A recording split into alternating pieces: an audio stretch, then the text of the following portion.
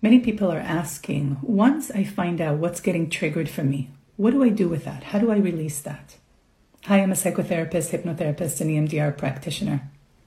So once you find out what's getting triggered for you, maybe it's a feeling of shame, or maybe it's a belief of not being good enough.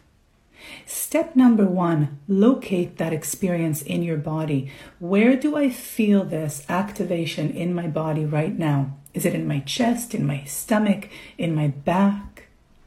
Step number 2, what does it feel like physically?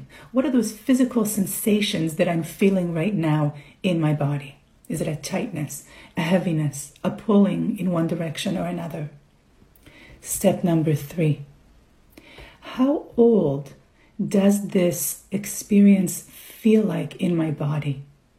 What age does it belong to? What age?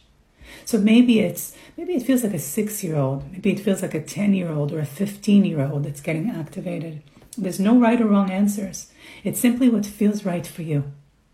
Once you realize what age it belongs to, get curious. What does that version of myself need from me right now?